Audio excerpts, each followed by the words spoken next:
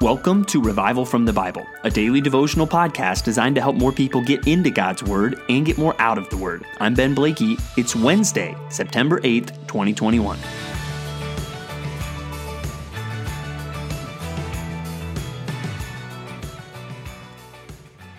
We have all heard the Christian life compared to a race.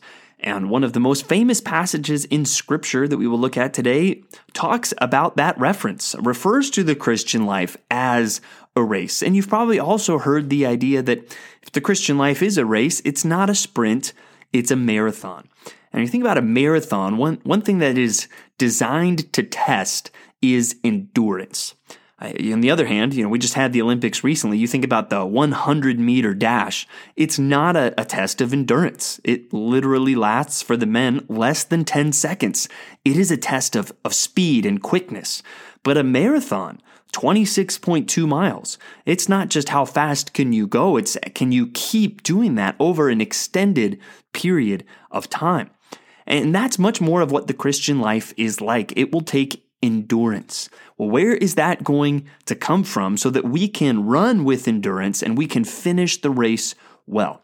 Well, we'll find a few things today. Let's start in Luke chapter 11, verses 1 through 8. And here we see endurance in prayer.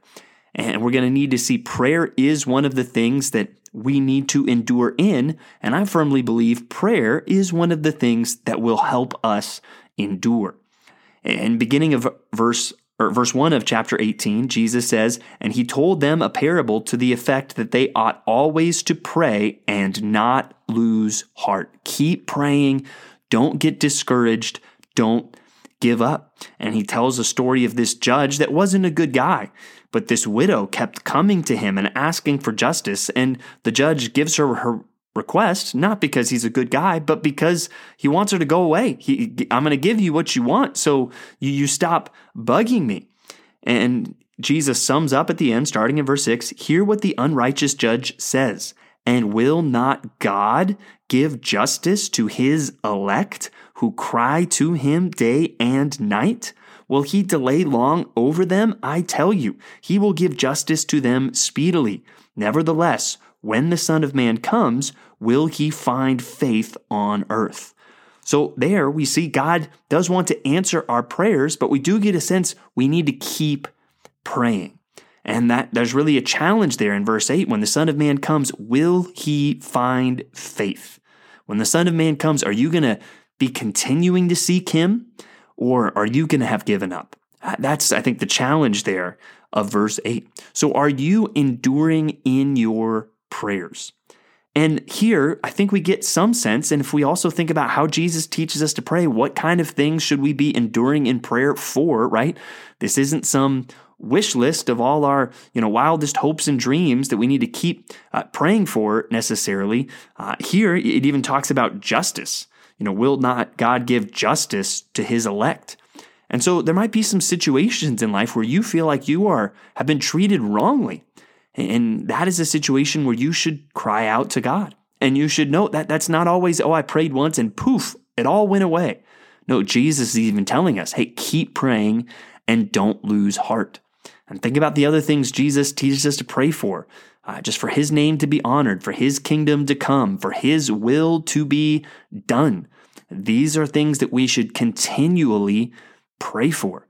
I don't know how many testimonies I've heard where part of the testimony is one person that had kept praying for a long time. In many testimonies, even decades, there was somebody who kept on praying. That's the kind of people we need to be. And also, don't lose heart in praying for yourself and praying for yourself in the right way. I think if we are seeking to grow in the Christian life, there's going to be areas of our life where we want to grow, and maybe we're not growing as much as we would like, and that's a source of frustration in our Christian life. In those times and in those places, continue to seek the Lord. Pray and don't lose heart. Keep praying for God to help you in certain ways, or to help you when you're tempted by certain things, or to help your attitudes in certain situations. We ought always to pray and not lose heart. And that's one of the basic things we've got to keep doing if we want to keep running. And that's one of the things that we've really got to be intentional about. We will not finish the race if we are not committed to continuing in prayer. And so in faith, that's the challenge again of verse 8. Will he find faith on earth? Where's our faith? The level of our faith will often be shown in our prayers. So let's keep praying. And even just on that note, we briefly look at Psalm 105 and just looking at 5 verses today, verses 34 through 38. But again, I just want to point out this is really going back to the Exodus and talking about God's deliverance from the land of Egypt. And here it even talks about the end of the plagues, even striking down of the firstborn, and then bringing Israel out. And it ends with them departing from Egypt. And so as you think about that, remember going even all the way back to Exodus, that even that was an answer to prayer. Now, they had been there for centuries, but when God tells Moses, hey, you're going to go, he says, I've heard their cries. And so let that be an example of persistence in prayer. I doubt you're going to be praying for something for centuries because you won't live that long. But God didn't ignore his people. He answered them. And so let that even be an encouragement to us as we think about prayer. But also as we think about endurance, let's go to 2 Timothy chapter 4. And here you see one of those amazing statements comparing the Christian life to a race. As Paul, as we see, this is where we clearly see in this passage, he is expecting that he is about to die. In verse 6, he says, "For I am already being poured out as a drink offering, and the time of my departure has come. I have fought the good fight. I have finished the race. I have kept the faith. Henceforth there is laid up for me the crown of righteousness, which the Lord, the righteous judge, will award to me on that day, and not only to me, but also to all who have loved his appearing." And here, you can see part of his motivation to finish the race and to fight the good fight is he's looking past this life to the reward. And that's also something that is essential for us if we are going to run with endurance. And even that's the example of Jesus. He looked past the cross to the reward. And we need to be able to look through the sufferings of this life and even the sufferings that will be involved in living a faithful Christian life. And we need to look for that crown of righteousness. And we need to be those people that, as Paul says, the people that love his appearing.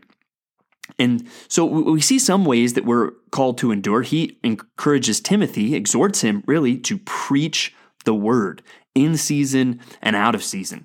And that's a good word for all of us, especially for those of us who have the responsibility of preaching the word. It is something we must do faithfully and not tell people what they want to hear, but to say what the Bible says. And that's where I think it applies to all of us, where whether you are teaching and preaching God's word or not, what kind of appetite do you have? Are you somebody that wants to hear the word, wants to dig into the word, and even wants to be convicted by the word? Or are you one of the people described here in verse 3 as those who have itching ears that accumulate teachers to suit their own passions and will turn away from listening to the truth and wander off into myths? That should be a warning for us as well, that we should want to hear the truth and realize the truth isn't always going to feel good to us. There's times where it will convict us. And if we ever feel like we're surrounded by everybody that's just patting us on the back and telling us how amazing we are, that should be a red flag for us. And verse 5, I think, is one of the most important verses for any Christian and anybody that's serving the church or ministry in any capacity. It says, "As for you, always be sober-minded, endure suffering, do the work of an evangelist, fulfill your ministry." So there we see just no matter what's happening, keep a clear head, endure hardship, keep on making sure you're sharing the gospel, and be faithful to serve. No matter what's happening, may those things be true of us. And another thing that should encourage us down that road and help us to endure and to keep doing those things is the precious truth that Paul states. You might have missed it as you get into all the names at the end of this chapter, but 2 Timothy 4 verse 18 says, "The Lord will rescue me from every evil deed and bring me safely into his heavenly kingdom. To him be the glory forever and ever. Amen." Do you have that confidence this morning? that the Lord will rescue you from every evil deed and will bring you safely into his heavenly kingdom? Well, hopefully, as we think about that precious statement, it does cause our hearts also to say, "To him be the glory forever and ever. Amen." Finally, let's look at Proverbs 23 through 25. And just picking out a couple of the Proverbs here, there's so much going on in these chapters. One is a good follow-up to yesterday. We kind of focused on work ethic and finances as part of what we saw in the book of Proverbs. Note this verse to follow up what we talked about yesterday. It's Proverbs 23, verse 4. "Do not toil to acquire wealth. Be discerning enough to desist." So here we really get a good and balanced view of work and its connection to money, and we've clearly seen that it is not wrong to work hard to earn money and really to provide for yourself and to be generous towards others. In fact, that's what it often says. Hey, the one that's diligent has everything that they need. The one that is lazy does not. And that's something that we need to note as we think through this. But here we see a warning: don't toil to acquire wealth. If just getting rich is your goal for working hard, God's going to say, you should think twice about that. And even you should be discerning enough to desist. And that's also a warning we saw in 1 Timothy. The desire to be rich, the love of money, is the root of all kinds of evil. No, we should work hard, and we should want to provide for our families, for those that we have a responsibility to provide for. We should want to be generous and to take care of others, and those are good reasons to work hard. But if the goal is just to be rich, there's no end to that road, because you will never, if that's your goal, you will never be rich enough, and you will always want more. So be discerning enough, as it says here, to desist. The other verse I want to point out is one that often convicts me reading through the book of Proverbs, and that is Proverbs 24:10. It says, "If you faint in the day of adversity, your strength is small."